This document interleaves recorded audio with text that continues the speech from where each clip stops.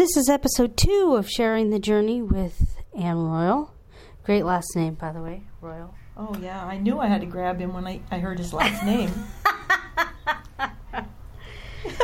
So, tell me about your parenting years and the lessons that you learned and ways that God grew you, etc., etc.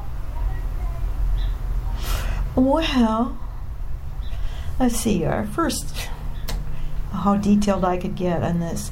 I'm so glad that I knew the Lord and belonged to a church and had young Christian wives and mothers alongside me when we had our children, because, with women especially, I think we gain so much just from the camaraderie and just talking about our babies and what they're doing and our frustrations and our joys and how do you do this and here's a recipe for that. This was before the internet too. You would not get, right now you can get like a fire hose of information about raising kids. But in those days you just get bits and pieces from maybe a book you read or passed on, or an article in a magazine. Remember magazines? And Focus on the Family had a good radio broadcast, and I learned a lot from that about Christian parenting and just how to integrate the teachings of the Bible and the life in Christ with raising a godly individual who was spiritually healthy as well as physically healthy. So our kids were all physically healthy and just adorable and perfect, of course. And I sang to them a lot, and I don't know what else. They went to church and Vacation Bible School and Sunday school, and we tried to do family devotions many a time. They usually got very boring, and the kids got antsy, and we were inconsistent. So I feel like at the time there were a lot of prescriptive ways of Christian parenting. You'd go to a seminar or read a book or look at a video series, and they would tell you just how to do it. And if you did those family devotions and they did memory verses in Awana, why, you could be sure that they were going to be fine. You know what I mean? Yeah. Train up a child in the way he should go. Which isn't necessarily true. But exactly. Many people took that particular Proverbs quote as a biblical promise. If you do this, then you know the other thing will happen. When they're old, they won't depart from it.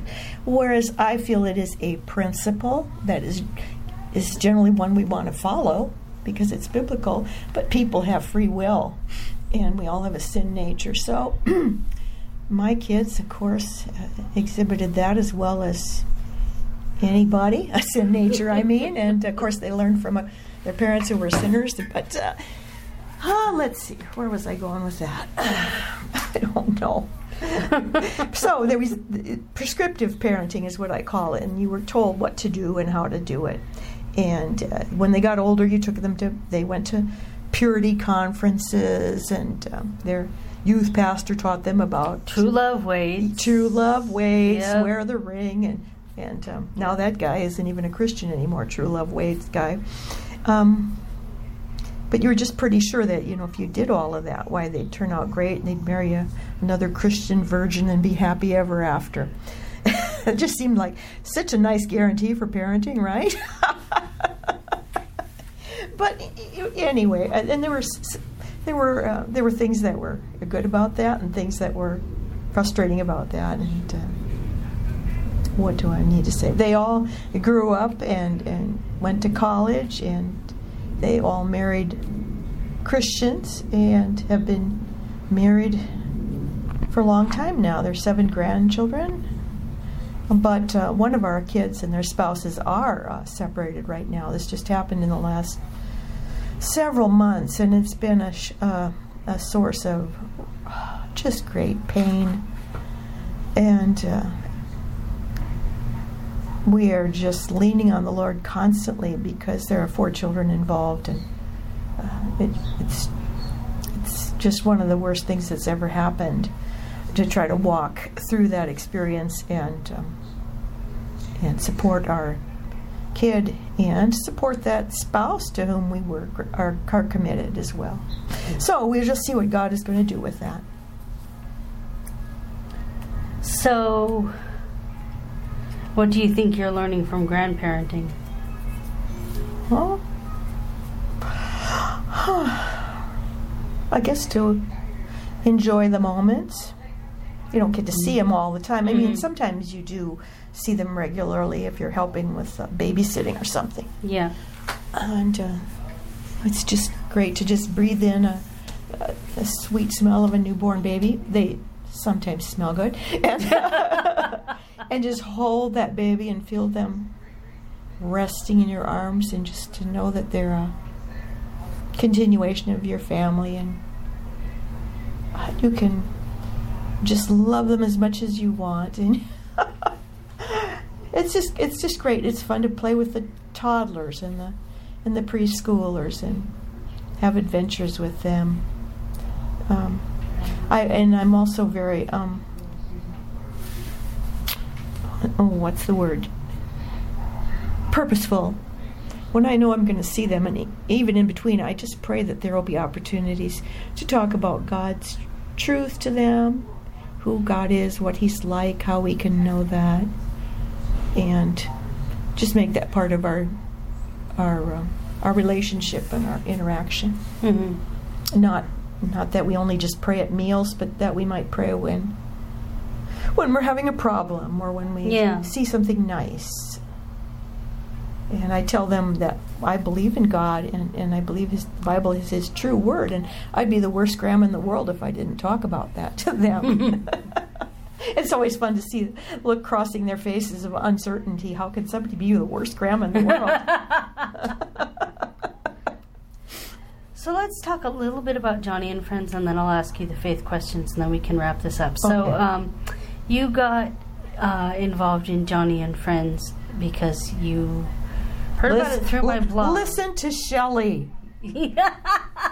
No, actually, we were friends before that. And I didn't learn from your blog. No. What blog? My former blog. But you read about it through my blog, didn't you? Mainly? I think you came back from Mission Springs. I had known you were going, and I just thought, man, that is quite a trek to get on an airplane and go down for a week of camp.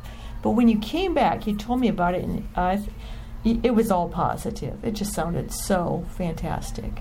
And you told me about this STM you had, who was your total servant at your beck and call. And I thought, wow, that is something I would like to do, because I am comfortable with the disability community, and I believe God has prepared me to just be a friend and do whatever He's calling me. So I thought, wow, I'd like to do that, but I'm not getting on an airplane, paying for all of that to go down. But then you told me, guess what? Southern Oregon is going to have a family retreat starting 2010 in Oregon. And I signed on to be an STM, and we drove down together. Yep. That was the first year they had one in Oregon. Yep. Because I think you went in 2009 to... I think you might be right, yeah. Or 2008 or something like that. What was that? I can't. I just said the name of it, but it's gone. Mission Springs. Yes. Yeah. So there we were on the Oregon coast, and I was really nervous about it because, I had driven this long distance and I was really tired. My cell phone wasn't working. I couldn't even tell my husband I'd made it okay. One thing after the other. And I wondered if I would like my camper, and if they'd like me, and if they would run me ragged, because I don't have a huge amount of energy. And here I was, given a camper who was older than I was, a lady who just wanted to sit and watch life go by and visit and talk. And so, and we had both brought our knitting, and we were both knitting something yellow. And at the time, I just thought God was just winking at me, saying, I know exactly what you need. And it was a great time. Just a great time. watching camp life swirl around at us as we knit in various locations. At least you have something to do. I just sit on the benches and talk. Well, and we just would visit. I should take up knitting. It was very fun, yeah. And you've worked with a couple of other adults. Adult women. It's been so fun. One was a part of the friendship group, which is for the intellectually and developmentally disabled or whatever Yes. word they use. Yeah. People in their late teens and early 20s, basically, or even a little older, right? Yeah. And but for a lot of years, you've had babies. Yep. And been in the nursery. Yep. Little kids from, I think, as young as 9 months up to, a year and a half. Yeah. So that's been great fun. So, what does it mean for you to help these women or these families? Not necessarily what you get out of serving them, right? But yeah. What does it mean? Well, it means responding to a God-given opportunity in a positive way, to just go put myself in a different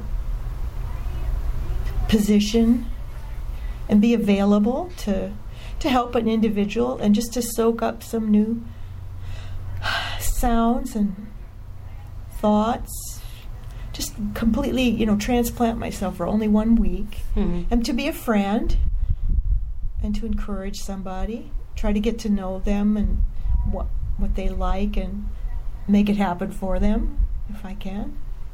If it's a baby, why, you can just be the best grandma in the world, and so that mom can go off to her, maybe just make some new friends, or sit in an adult teaching session without a little one to care for. I just want to make sure that I am a real servant and help so that the parents can have a good time. Let them know that their family member is fantastic, that I just think their kiddo is a gorgeous gift from God, and that I'm enjoying them so much. And I guess that's my place. And just to be aware of what God is teaching me and showing me. You have to get out of your rut. You said something one year when I was joking with you about having you on my retreat interviews. You said that you learned something different from each camper. Do you still think that's true? Oh, sure, because you don't know who it's going to be, or what ages they're going to be, or what their disability might. Sometimes you get a typical sibling, because at camp all of the kids who come get an STM, not just the person with a disability. And so they all need a buddy, and there's good reasons for that. So you just kind of, what I learned is to have that open mind, that ready heart, and trusting God to pair me up with somebody who I'm going to learn about, and I'm going to find out what they like to do, and have conversations with them, or maybe with their parents, and just let them know that they are lovable and fun and accepted and cared for. Does that make sense? Yeah. Mm-hmm. Yeah. Okay. So, I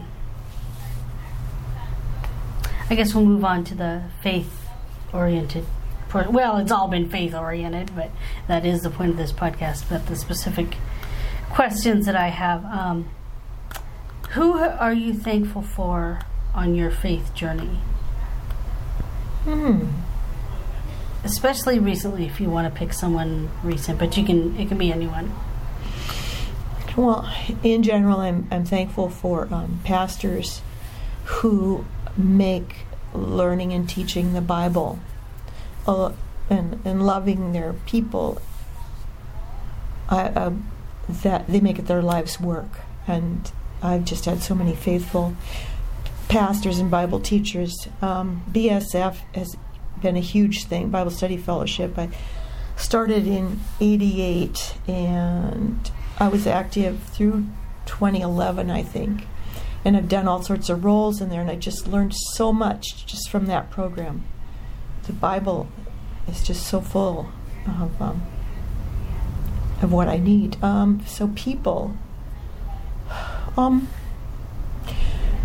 once or twice an older woman has been kind of like a mentor to me and a special friend where we could talk about anything together. An older Christian woman. Christian friends now that have been lifelong friends, prayer partners who give wise advice and listen to all my joys and my woes, and I do the same for them. And so those particular friends, those wise friends who are in the Word. I don't have any specific names. Yeah, that's fine. Do you have any resources, podcasts, books, whatever, that you would recommend for somebody interested in growing in their faith?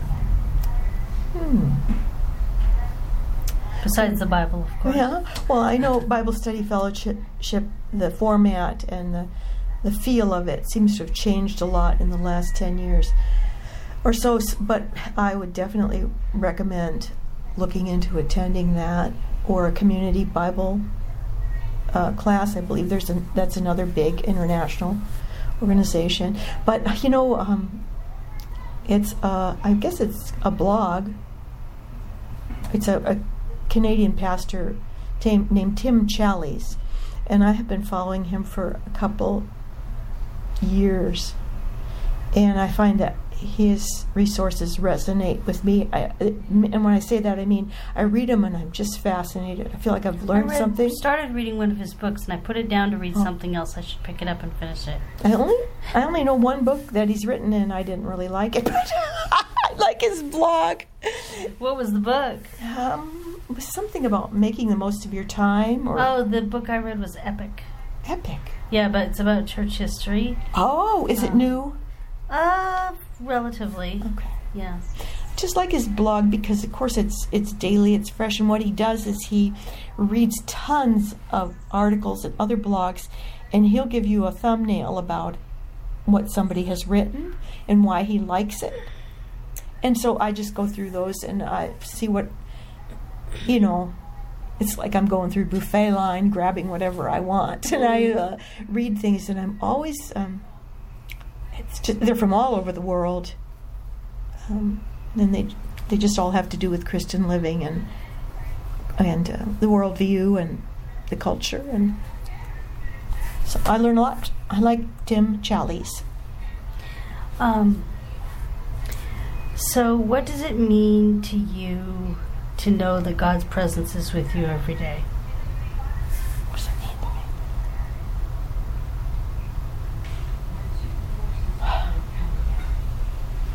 Well, I'm never alone. He's always accessible. I can go to him all the time, anytime. I mean, sometimes that's not in the forefront of my mind. Yeah. But I know that he knows exactly what's going on with me, just like that first camper I had with the yellow knitting. I know that whenever, example, when I'm with a grandchild and I see something, I can just say, thank you, God, for the thing you're showing us here. And when we look at it, we know what a marvelous creator you are and how you wanted to make us laugh with the funny way that little creature moved or whatever. We can just have a prayer like that. So that means something to me. Also to know when I'm talking to a friend we've just talked about hard things together or something that's challenging us. We just stop right there in the middle and say, let's pray about that right now. It just really seems to push on my heart strongly that there's no reason to just talk about it like there's only two of us in the room, right? That's what sometimes it means to me, right? second to last question. Are there specific ways you feel the Lord is working in and through you recently?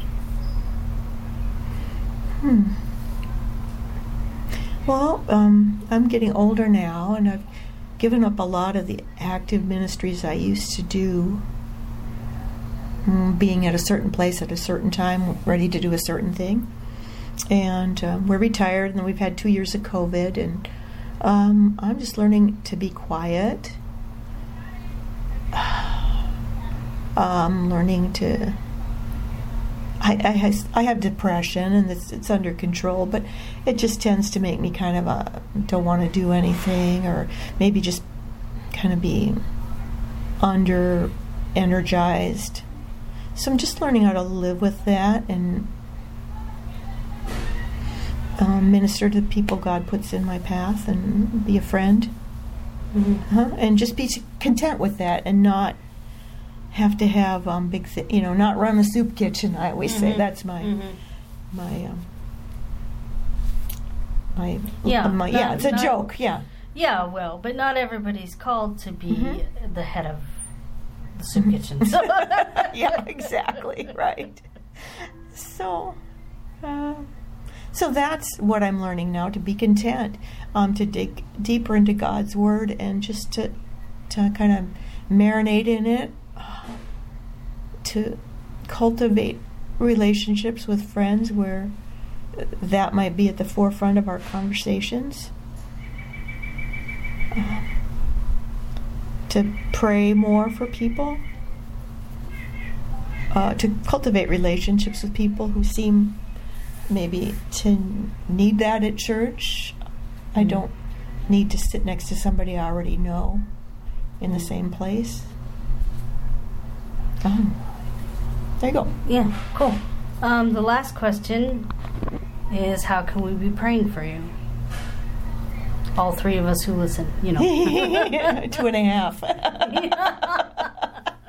Anybody who made it to this part of the interview is really a prayer warrior, and a staunch ally, and a Christian of highest caliber. And that person, they already know how to pray for me. And I've learned that God doesn't need my recipes for praying. Sometimes I get all struggling, to say the right prayer, the right words, do this and do that, and show me this and fix that. And I realize I can just say, God, here's, the problem. I want to raise it up to you right now, because we need your help. We need to trust you more. Something like that. The end. So you can pray that for me. All right. Anything you think I missed? Well, I just want to apologize for rambling, but I'm an old woman. I know, it was great. When I get going with you, it's like we're on a 4-hour car drive. So I have absolutely no... Yeah, we don't get to do that this year. No, we don't. And so I'm used to that. And then you ask such good questions and listen so well. Courtesy of the internet, I found good questions. But you got them all memorized, and it just flows. It's easy to be with you and to talk to you, Shelley. And I appreciate your friendship of... over 15 years now. Whoa! Really? Yeah, wow. I mean, what year were you at Boots and Breeches? 07 or 08 or something like that, yeah. That? Wow. I think it was closer to 05. Maybe. I had Ellie. I had just... No, it wouldn't have been 05 because I was with Shelley still. Anyway, Anyway, whatever it was, it's been a long time, folks. Yeah, it has. We pretty much know everything about each other. So gotta hand it to Shelley for being patient enough to just ask these same questions and listen to the crap she always listens to in the car. And I also sing. You said crap on a Christian podcast. I saved it to the end. You can use your... Do you have a little bleep that you can... And she can just press the button and bleep. Oh my goodness. All right, well. God is good, so right? Much. Yes. God is All good. right. What's he teaching you from doing podcasts? Oh gosh, I've sort of been wondering about whether or not to continue this podcast and or whether or not to take it in another direction. But every time I sit down and do a podcast, I am so blessed from talking to whoever I've talked to that I can't imagine stopping. I'm just not quite sure where I'm supposed to take it. So you all can pray for me about that in the next few months as I've been praying about it since I took this short break. I've been praying about what to do and don't really feel like I have a strong answer. So, yeah. Well, it's encouraging to talk, and it's encouraging to hear other people's stories. Yeah. Yeah.